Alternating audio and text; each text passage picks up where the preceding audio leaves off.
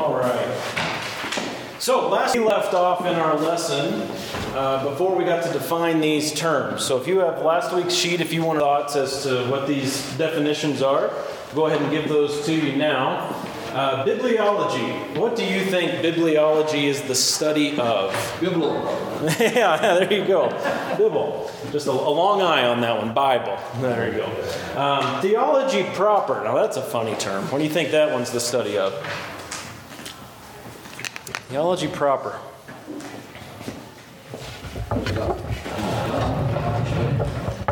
Yeah. So that's the study of God generally in reference to the Trinity, in reference to God's attributes. That's what theology proper is. And so we're looking at the Godhead, analyzing the Godhead from that perspective. Welcome. Get you a sheet there and a pen if you need one. Awesome. Got you all set there, Travis. Now, this one's really tough. Christology. What's that the study of? Correct. You and those eyes. Again, a long eye. Christ. Study of Christ. Yeah, that's it. Pneumatology. Air. Holy Spirit. Yeah, very good. Air. Where we get pneumatics from, right, is the Greek word for wind, which is also the Greek word for spirit. It's the pneumatology is the study of the Holy Spirit. Pneumatology. Anthropology. It's not just a store in the mall, Travis. Anthropology. What is anthropology? Man. Study of man. Anthropos, the Greek word for mankind. Anthropology. Okay, now that column's pretty simple, pretty straightforward. Let's go to the next column. Soteriology. Soter. Salvation. Good. Soter comes from the Greek word meaning salvation. Sozo is the verb that means I save. Soteriology. Ecclesiology. If you think of the book Ecclesiastes, it won't help you at all. Ecclesiology, the study of the church. Good. The study of the church. That's what ecclesiology is. The Greek word ekklesia is the word for assembly or church, congregation, the study of the church. And that study, that's when we get into church government and things of that nature. What makes a church? So for instance, some guy who has a YouTube channel who's got 4,000 subscribers and every Sunday morning he preaches, is that a church? Well, we'll talk about that in ecclesiology, okay? Eschatology. End times. End times. Eschatos, the word for the end. Eschatology is the end times. Now these last two are really hard. Angelology and Israelology. What could those be about? The study of angels, the study of Israel. All right, that's what those two words mean. The study of angels, and we're going to give you a definition for an angel. I learned this definition in Bible college. Angels are immaterial spirit beings created by God and named with a purpose. I've never forgotten that definition. Hopefully we can pound it into your brain too. Okay? So that's where we're going in this study. Last week was just an introduction, defining doctrine, defining theology.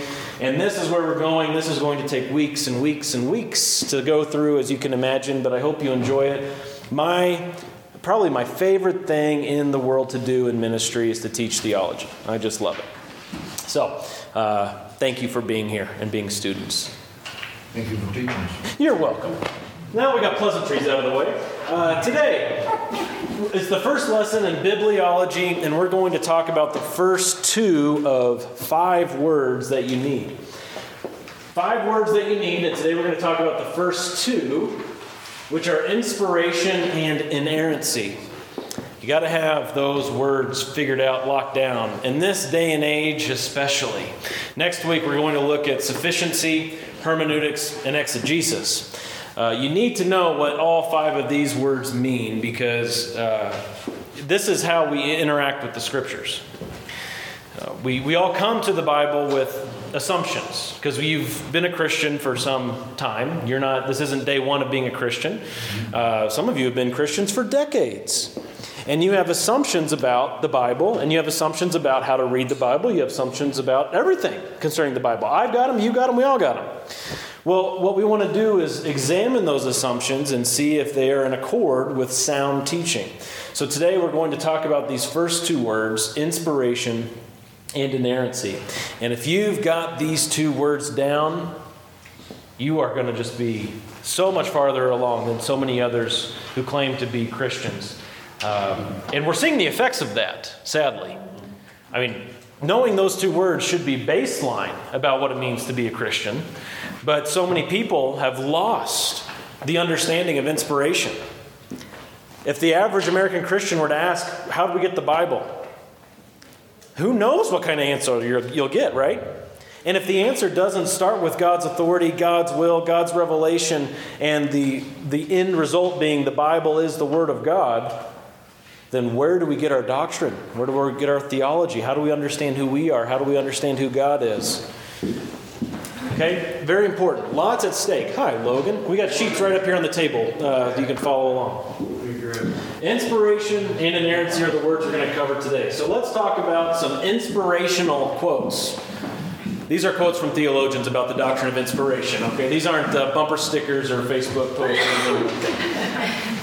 John Frame says, the inspiration of Scripture is a divine act, creating an identity between a divine word and a human word. Wow. Okay, take on that one for a few hours, right? Charles Ryrie, God superintended the human authors of the Bible so that they composed and recorded without error His message to mankind in the words of their original writings. That one's easier to understand. There's just more words on that one. Okay, go to the next one. John MacArthur and Richard Mayhew.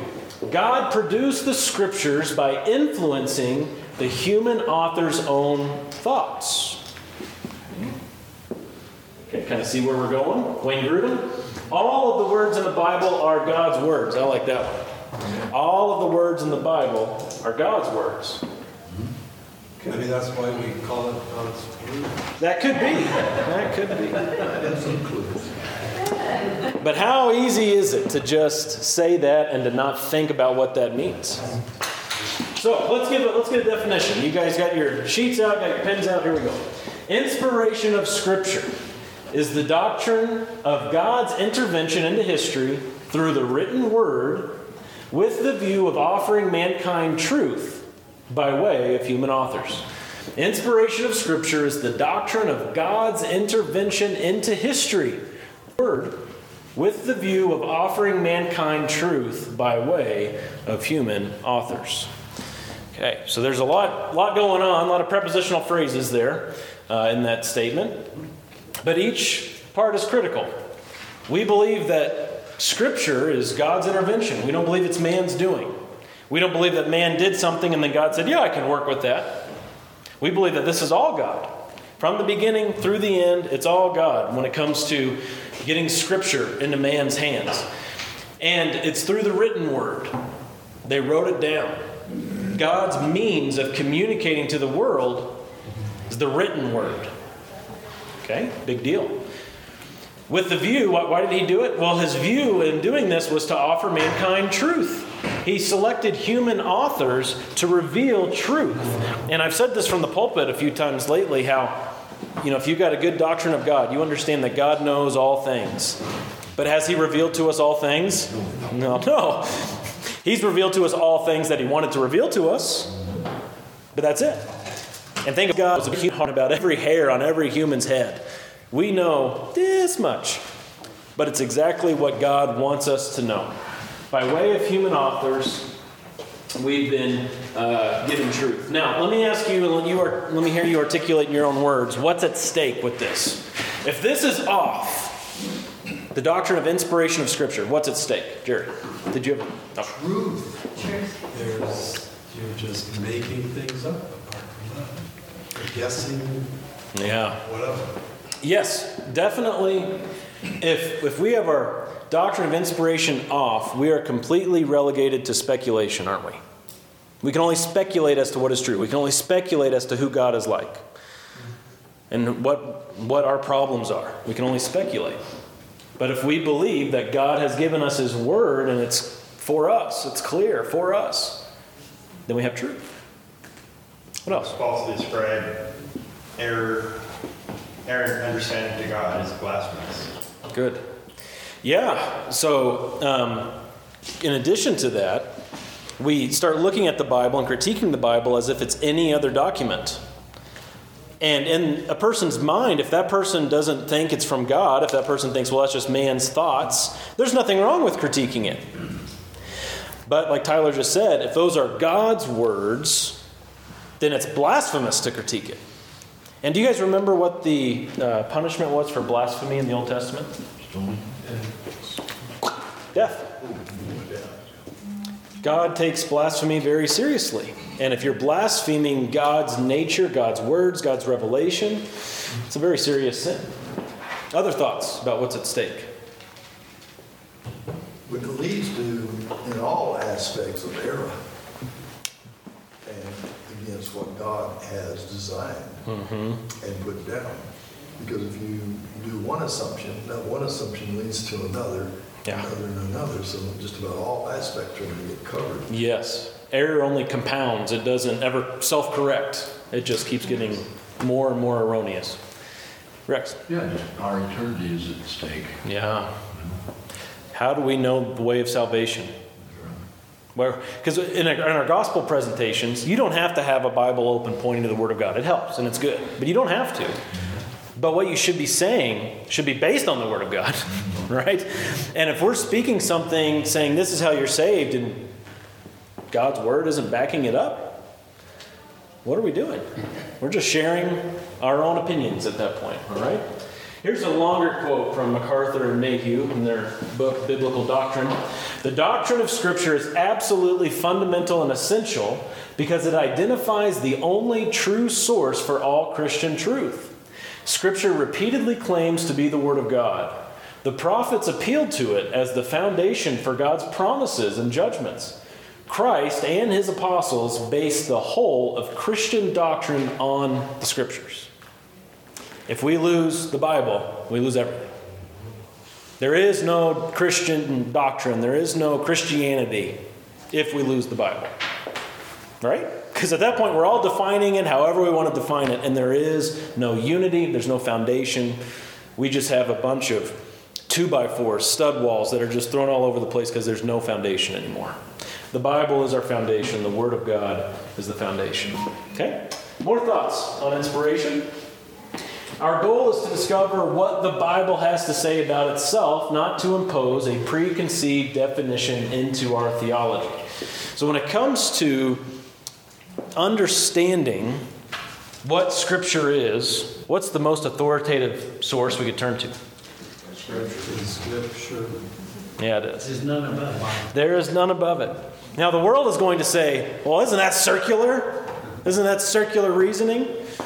There are so many responses you can say to that. One of my favorites is, what's wrong with circular reasoning? Because what's their authority to say circular reasoning's bad, right? But we all have starting points in our lives. So the non-believer's starting point is his own mind. He's going to look out into the world and make judgments based on his own thoughts and desires and will. As a Christian, what happens when we're transferred from darkness into light is our starting point must become God and God's Word. So we turn to what God has revealed about himself first, and that's our starting point. And all starting points are circular. So you can ask the non-believer who says, well, isn't starting with the Bible to see what the Bible says about itself, isn't that all circular? Well, isn't the idea that you start with your own reasoning as the foundation for your own reasoning, isn't that circular? If you ask them, how do you know that your reasoning is true? How do you know that your judgments are sure? Well, because I know it, because a bunch of us got together and decided that we all know it. Well, isn't that circular? All starting points are circular. We want our circle to be a holy circle, God's circle, and we launch from there.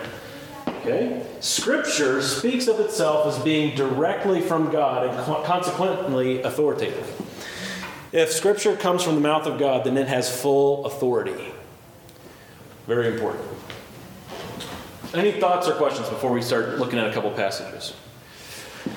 Well, it is curious that people that come up with all kinds of versions of Christianity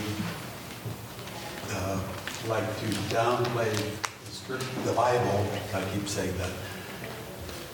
But really, the Bible's the only way we even know about Christ. Apart from the Bible, we would not know about him. Yes, right. Absolutely. We would have a faint idea that he existed in history, much like Buddha. But the Bible that God has revealed and preserved for us, through that we have the Gospels. Very detailed account of Christ's life. Okay. What scriptures am I going to say? I gave you the books, right? 2 Timothy, 2 Peter. Where are we going? You guys know? 2 Timothy 3, 16 and 17. And 2 Peter 1, 19 through 21. Okay? 2 Timothy 3, 16 and 17. 2 Peter 1, 19 through 21.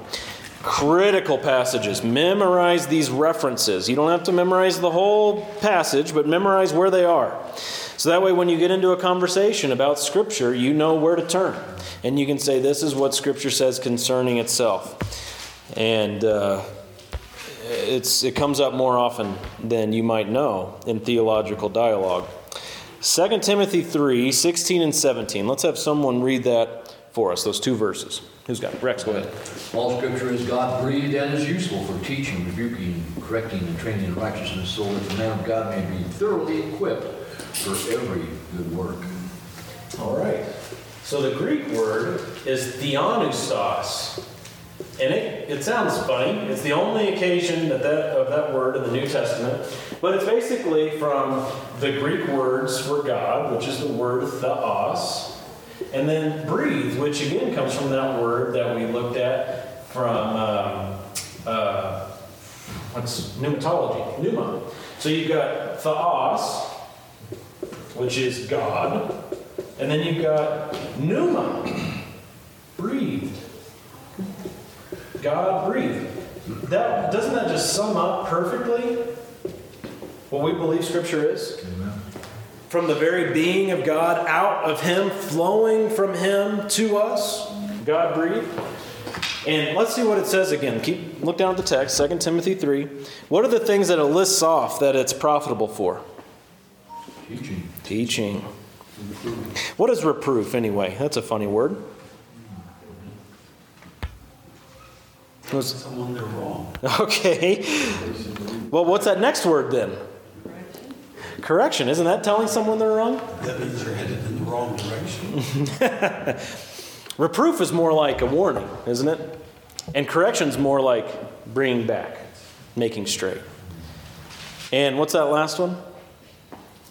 In verse 16, the fourth quality?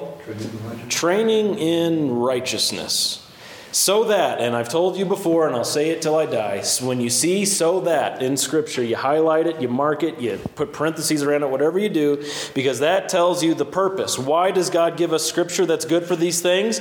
It's with the end in view, the end that the man of God may be adequate, equipped for every good work, may be complete, may be mature. Those are other ways of translating that. That the man of God may be equipped for every good work. Can you see how that's a critical passage on all this?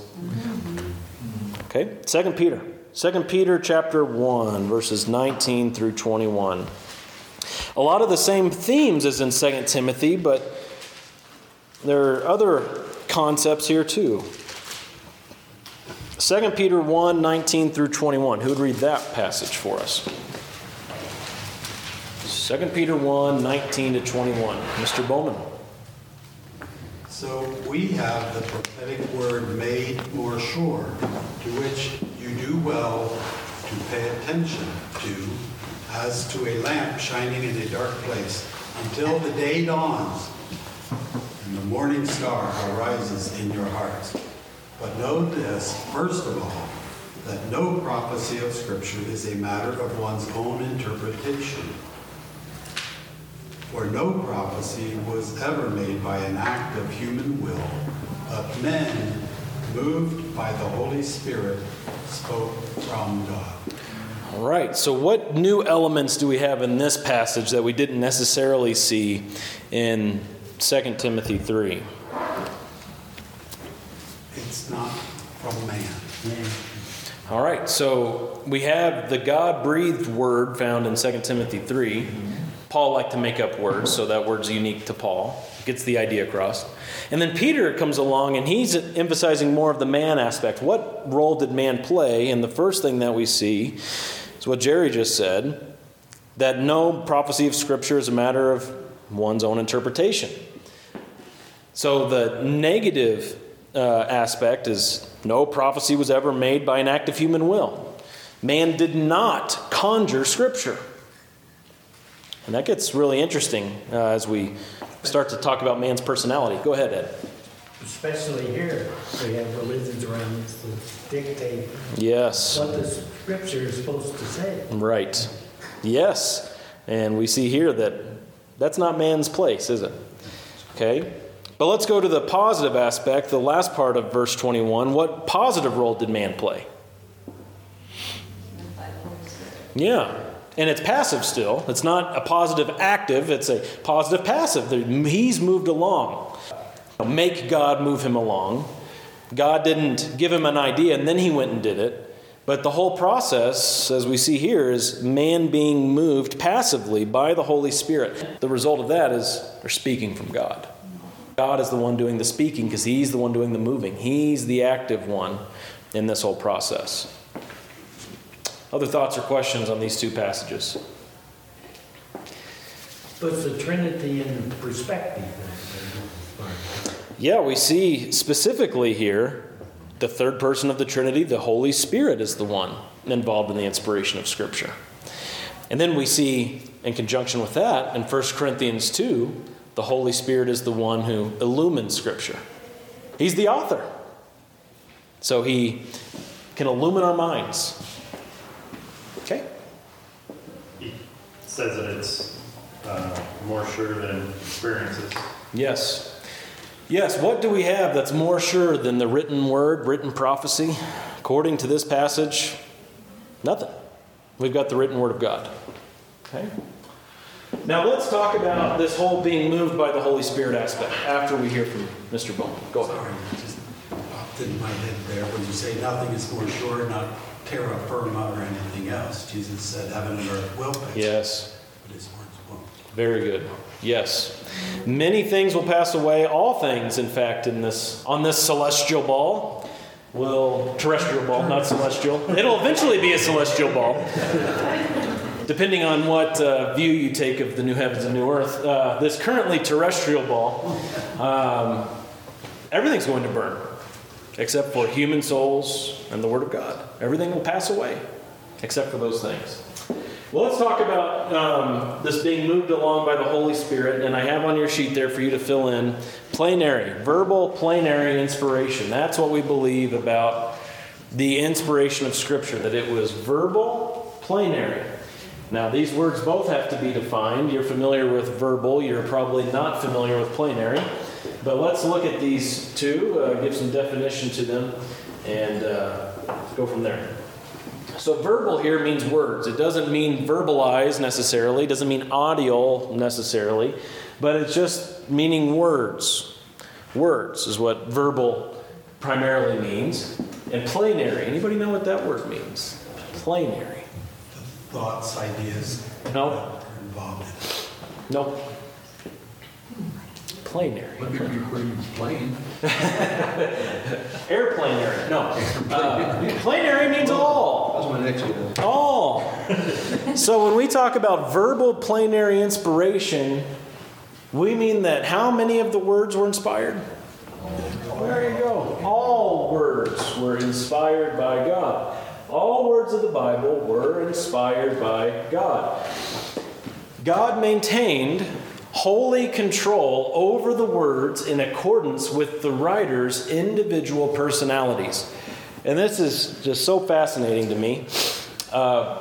When you are a first semester Greek student in seminary, which one of these days maybe you guys will be, wouldn't that be great? The teacher doesn't send you to the book of Hebrews. In fact, the book of Hebrews gets its own class. The teacher sends you to John to study John because John wrote in the simplest Greek, the most elementary Greek. So if you're a first semester Greek student, you're better off going to John to understand, to see the Greek for yourself, to parse it, to break it all down, than you are going to Luke or Hebrews or something like that. Why is that? Because didn't we just say God is the one who inspired all the words? Jerry? It's okay. You've earned the right. We don't start with encyclopedias when we start school. We start with ABCs. Yes. We start with the simplest words. Yes. It's a process of learning. We don't start with a complex stuff, same as with math. But why are John's writings ABCs and Hebrews not, when the same Holy Spirit inspired both of them? Someone had to start. Because he uses the personalities. Yes, absolutely. Okay. I was just a simple fisherman. I said John was a more simple man in so many regards. Where Paul, who did the writings, was very much educated. He was very advanced, yeah. In that sense of the word. So Hebrews was the advancement because he was speaking to a certain audience, the Jews. And that audience was Pharisees and Sadducees also. So he directed that more into a more elevated level, probably because of who he was, and his nature and why he was writing it. Okay. John wrote to everybody. John wasn't a specific class, it was a broad spectrum. So it maintained its simplicity in that sense. And that's what God inspired. Okay. That's what he wanted. Logan? You might be able to switch out personalities with gifts, individual gifts. Okay. Every person has their own gifts. I can't blame you for your gifts because I can't quite see them the way you see them. You know, or think the way you think. And I think we see that in Paul, in John, in, James. Each one writes a little bit.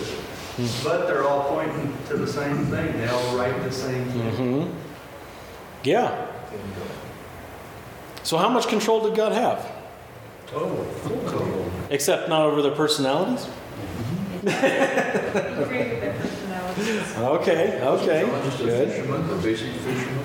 Yes. Very basic, very Yes. simple. And we know in Scripture, as you study our sermons and stuff like that, you can't talk like Ravi Zacharias to the entire congregation. Nobody will understand what you're talking about. Yeah. But he does on a fifth grade level, so to speak, mentality-wise, people can understand.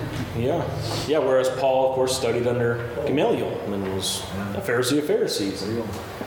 Okay. Well, as you wrestle with that thought and kind of think about that, hold it in your mind a little bit.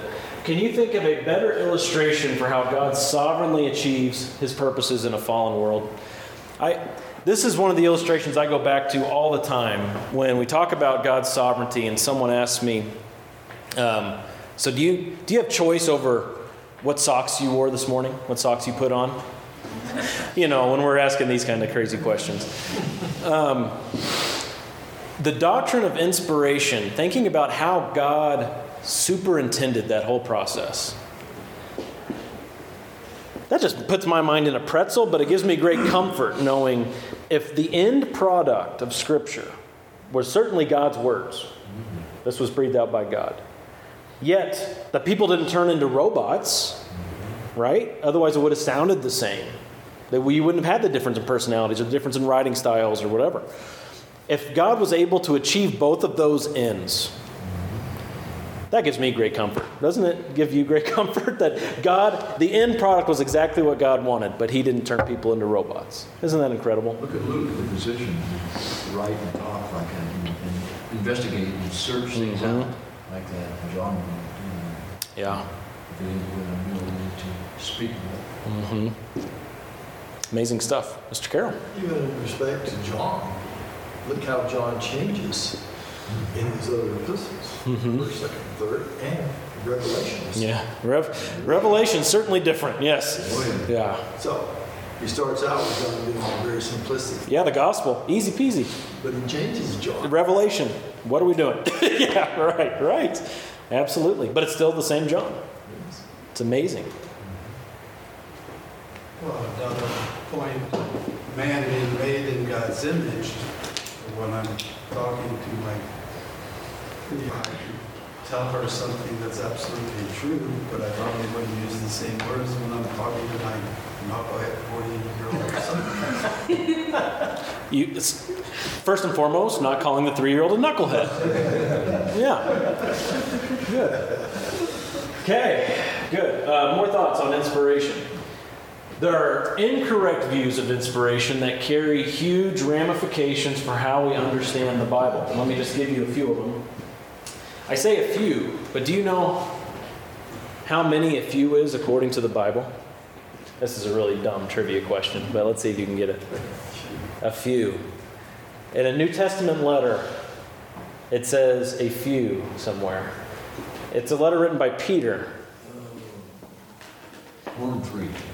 It was more than 3. He said a few were saved in the ark. 8. So I'm going to give you 3, not a few. All that to say, there's the dictation theory, the conceptual theory, and the natural theory of Scripture. Now, just real briefly, let me touch on those. The dictation theory is more of that, the kind of like the robot view, where they say God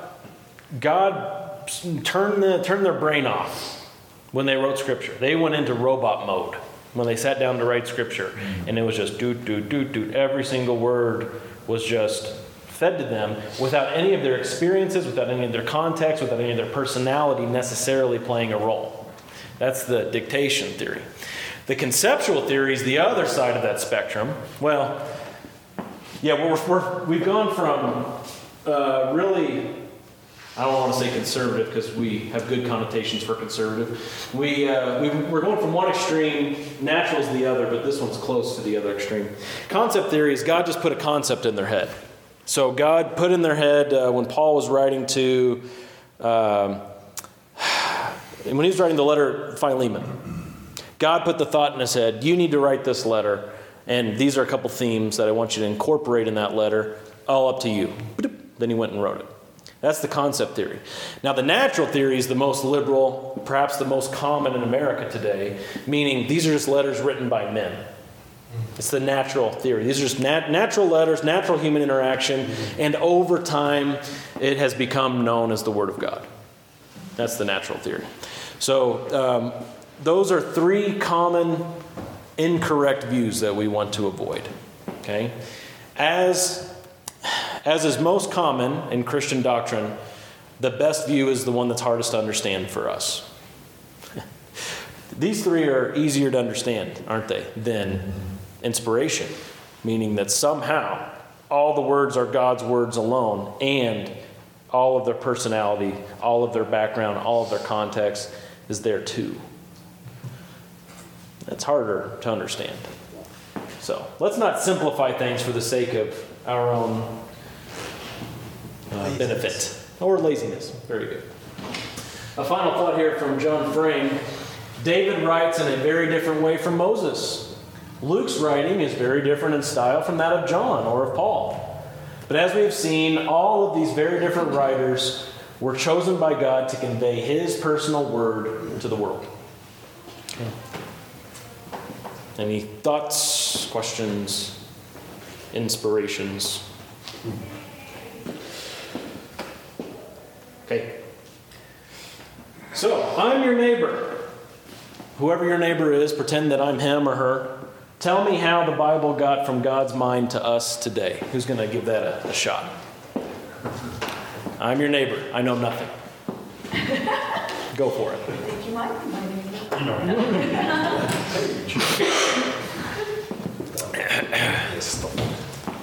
Who's going to give it a shot?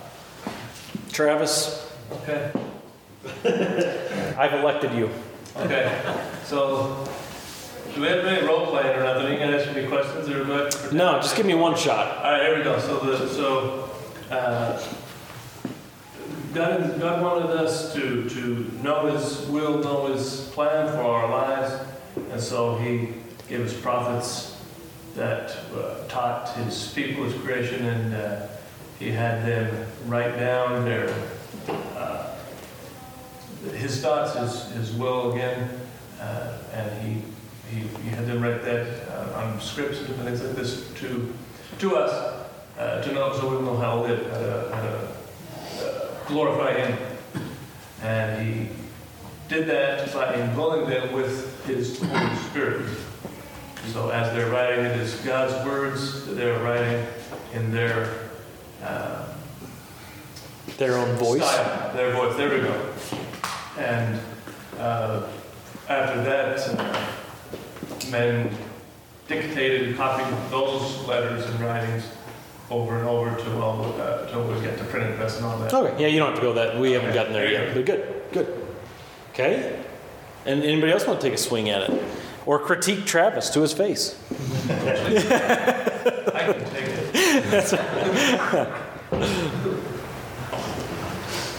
Can I get one more? It's important that we understand that how to say this in layman's terms, how to explain this to our neighbor.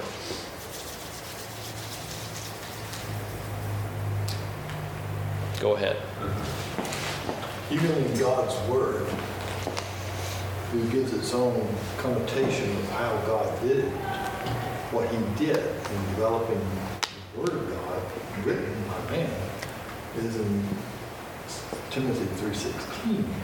All Scripture was inspired by the Word of God. And He used it for the very essence of purposes for what it was to be used for. And He used man to do this, even in Moses. He gave Moses the Ten Commandments. Moses didn't just think them up. He gave them to him. And he wrote them on the stones.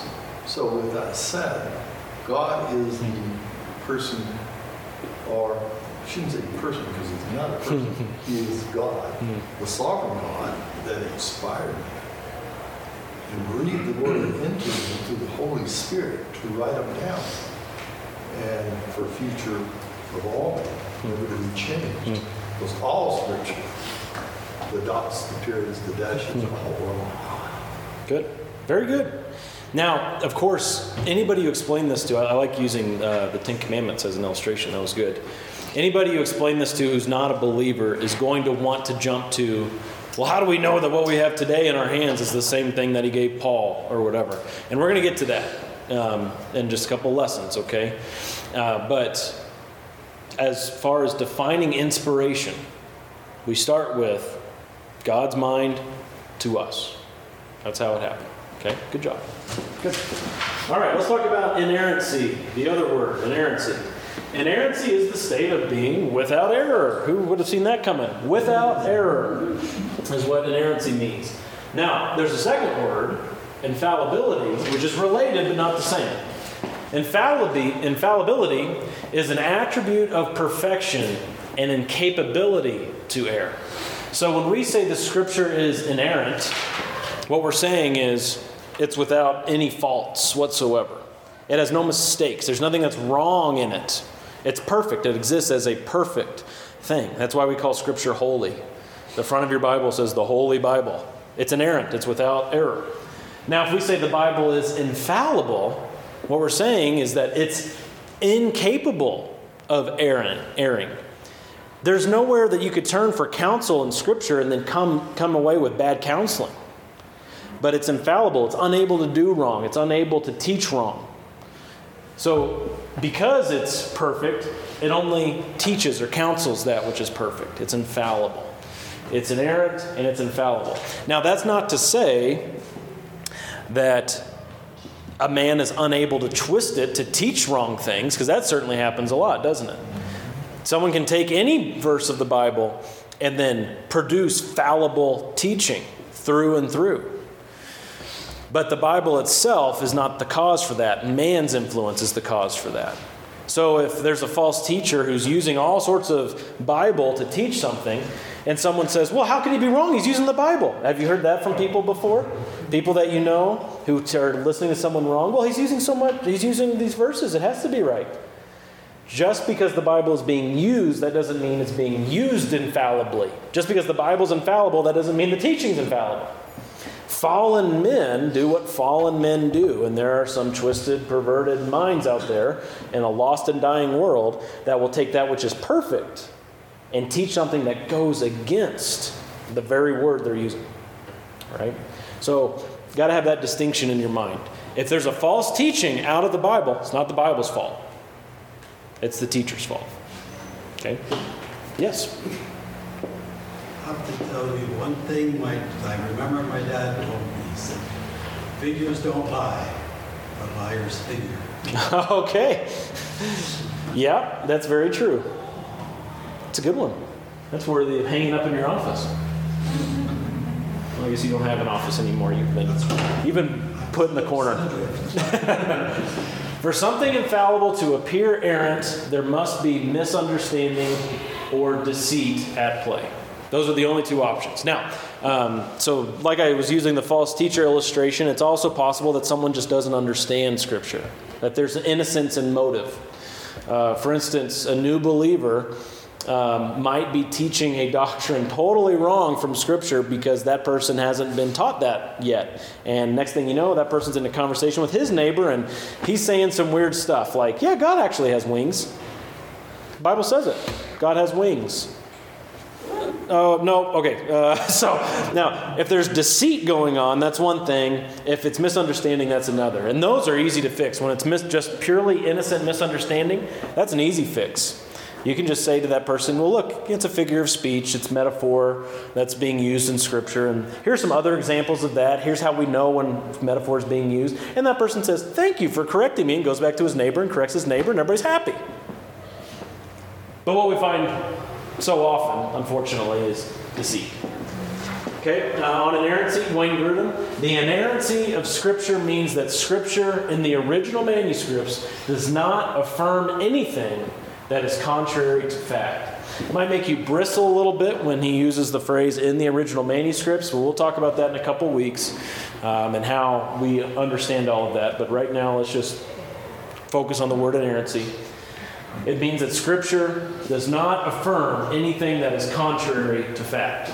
There's no fact that exists that contradicts Scripture. So when someone says the earth is blah, blah, blah, blah, blah, blah, blah, at least blah, blah, blah, blah, blah years old, as a fact, if that's contrary to Scripture, then that's not a fact. Then that's just an opinion. If someone says, well, we evolved from the blah, blah, blah species. I keep saying blah, blah, blah because I don't know their words. The such and such species. It's been a long time since I've gone through this. And that got us to where we are today. And that's contrary to the Word of God. Then that's not a fact. That's mere opinion. And you look like a caveman who just dragged yourself in, from the wilderness. And, no, the Bible says this must be right. That's how they see you. Doesn't matter how they see it. If the Bible is the Word of God, it contains nothing that goes against fact. And anything that is claiming to be a fact that goes against Scripture is wrong. And that's where you have to start as a Christian. Now, that's not to say, now cut yourself off there and don't study science, don't study math, don't study philosophy. Go study those things. Be knowledgeable of those things. But always take the inerrancy of Scripture with you. The problem that so many people run into, especially young people who never truly were saved, that get sent off to college, they go and they start hearing all sorts of confident professors and teachers and whatnot, and this has been going on for decades, and they hear these things and they say, oh, well, those scientists now must be the paradigm for me to look at Scripture. The scientists have the authority. The scientists are inerrant. And they say this, and now I look at Scripture in light of that, and now Scripture must mean something other than what it says. That's not the way it works. I don't care how many people make fun of you. I don't care how many people mock you. If you lose the inerrancy of Scripture, you lose all Christianity. If you just lose Genesis 1 through 12, you lose all Christianity. Gotta hold those things tight. Sorry, started preaching. Thoughts or questions? Okay, all right. Inerrancy. God is Scripture's sole source. Okay? The source of Scripture is God. Remember, man is the instrument. Man is not a source. The source is God, and man is the instrument. That's our doctrine of inspiration. And God is inerrant in all of His ways. If He was errant in any way, He would cease to be God, right? God is God because He's the only perfect being. That's what makes Him God. God is perfect. God is Scripture's sole source. Therefore, Scripture is perfect. See how it's logical? If God is the one who communicated to us, and He was the sole source of that communication, then that communication must be like Him, perfect. A perfect being is incapable of making an imperfect being. All right? All that God creates is very good, right? Good, very good. And it's the Scriptures included. How much time? 10 minutes. How many slides? 3 more. We're good. Okay. All right? Inerrancy. There is a biblical basis for inerrancy. Let me give you some text. You can write these down and then we'll look them up. Psalm 119, John 17, and Hebrews 4. Let's do this. Once you write those down, turn to Psalm 119. We'll do the tour of Psalm 119 together. And I'll read for you John 17 and Hebrews 4. Okay?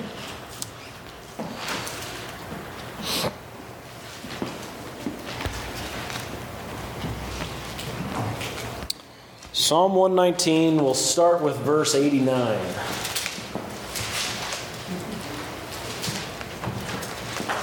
Four verses to be read. Let's just have four different people read these four verses. Who's got verse 89? Quick. Oh, well, you didn't raise your hand, so we're going to give that to Sandra. You can take verse 142. Who's going to take 151? Rex, very good. You see, say Mr. Carter or Mr. Carter, Mr. Carter. And 160. Jerry Bowman. Okay, so let's listen for inerrancy, the state of being without error. Psalm 119, 89. Forever, O Lord, your word is settled in heaven. Wow. Forever it is settled. Does it have the potential to become erroneous? No, it does not. It's an eternal state of being perfect, God's communication. 142. Your righteousness is an everlasting righteousness, and your law is true. Okay. God is righteous, and what He has revealed to us is true. Plain and simple. Verse 151. Yet you are near, O Lord, and all your commands are true. How many of them? All. Oh, okay. And 160. The sum of your word is truth, and every one of your righteous ordinances is everlasting. Wow. In Jesus' prayer in John 17, He said of His disciples, sanctify them in the truth. Your word is truth. You think Jesus knew Psalm 119? Did He have a foundation for what He said there? He absolutely did. In Hebrews 4:12, there's an illustration used in Hebrews 4:12. The word of God is sharper than what? Any two-edged sword. And what does it do? What does the word of God do? Yes, it pierces. It's thrust in. And what is it even able to discern? The divisions? Soul and spirit. For the word of God is living and active and sharper than any two-edged sword, and piercing as far as the division of soul and spirit, of both joints and marrow, and able to judge the thoughts and intentions of the heart. The Word of God is a perfect judge over your immaterial being, over all of your thoughts and intentions, over your soul, sharper than any two-edged sword. Wayne Grudem again. The Bible always tells the truth concerning everything it talks about. That's a good quote. The Bible always tells the truth concerning everything it talks about. Okay? Thoughts on those passages, that quote? Good. We must remember that God always uses means to accomplish his purposes in the world. That's another drum I like to beat. God always uses means to accomplish his ends. Important to remember that, because God can and does accomplish holiness through unholy instruments. Our salvation and subsequent sanctification is a great example. And we're going to talk about an argument here to close out the class, an argument you might get from somebody. But first, understand this, that God can use imperfect vessels to create a perfect product. We're talking about man being an instrument in the holy God's hands. Their personalities are in there. Their context is in there. Their knowledge is in there. And the result is still a perfect, holy text. God can do that. Just like God calls you a new creation, and you are then able to live a life bearing fruit of the Spirit. How are you able to do that? You thought about that? How on earth are you able to produce any good work in you that God would call good?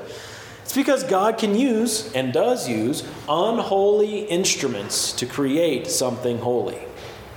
God always uses means. Isn't that remarkable? So you get this argument about the book from heaven. If God was to give us, because you'll go about talking with somebody and say, the Word of God is inerrant, it's infallible, you're going to use these words and feel so smart and look so good doing it. And then that person's going to say, but wait, if God's using guys like me and you, we would only mess it up. We would tarnish the Word of God. We would tarnish Scripture. And so if he wanted us to have his perfect word, he'd have to drop it from heaven. He'd have to write it up there and just send it down. Kind of like we use the illustration of the Ten Commandments, how he wrote with the finger of God. He would have to do that for all of Scripture and give it to us. And at first blush, that seems quite reasonable. We are unholy. Don't we tend to mess things up when we touch it? We'd have to affirm that, wouldn't we? We've messed up relationships in our lives. We've messed up all these good things that God has created. We've messed things up. So how is it that God could do this? Well, let me give you just some thoughts to close out here. The first thing, God always perfectly glorifies himself. Now, the reason that's first is because what that person's doing, wittingly or unwittingly, is saying God should have chosen a better means to glorify himself. God should have chosen a better means. A better means for God to bring glory to his name would have been to drop a book from heaven. Well, what God has done, you don't critique. If God has done it, you don't rebuke God. But instead, you recognize that whatever God chooses to do, no matter what your opinion on the matter, whatever God chooses to do, he does perfectly. And that's where you start. You have to start there, okay? But then you can ask that person this question. If a book dropped down from heaven, how would you know that it dropped down from heaven? What's the answer that person would have to give? Somebody told me. It was signed by God. Yeah, right. Yeah. I hid it up in the hill somewhere. Yeah, we went and found it. It would have to be our own reasoning, right? Because, well, we read it and it has to be from God. Or I used my mind and my eyes. I read the words and it said it was from God. So I've concluded that it must be from God. That's the only way. Or the groupthink thing. We've all come together and we all say that it's from God. Either that or an angel showed us where it was hidden. Yeah, right. But even then, how do you know God hid it there? He said, he gives us supernatural strength. So we can't. So in that situation, isn't God still using you? If he dropped a book from heaven, doesn't God still have to use man to determine it's the Word of God and to teach it as the Word of God? You can't escape the fact that God uses his image bearers to accomplish his will in the world. You can't escape it. There you go. There's my argument against that. Okay? I think that might be the last slide. It is the last slide. So, any thoughts, concluding thoughts or questions? Perfectly timed. Great.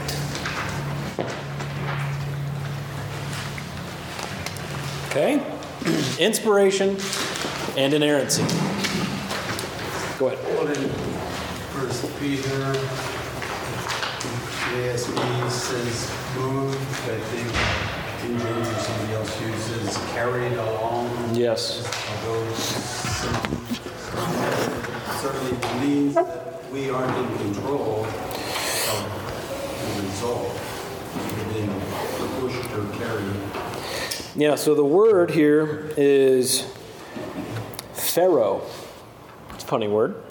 Doesn't mean Pharaoh like in Egypt. It means to bear or to carry, to endure. Let's see, to bring forward. Those are some synonyms for it. To produce, to bear, to endure. There you go. Okay, next week, we're going to start off by looking at sufficiency. And this is the logical conclusion. If Scripture is from God, inspiration, if Scripture is perfect because it's from God, inerrancy, shouldn't we have to conclude then at that point that it's then sufficient for us? And that we need no other argument, we need no other plea? But because of the Scriptures, we know that Jesus died, and that He died for you and me.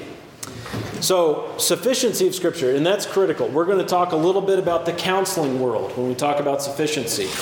Hot debate over the sufficiency of Scripture in counseling, because if we're saying we need no other authoritative book to teach us about life and godliness, then what do we do in a counseling situation?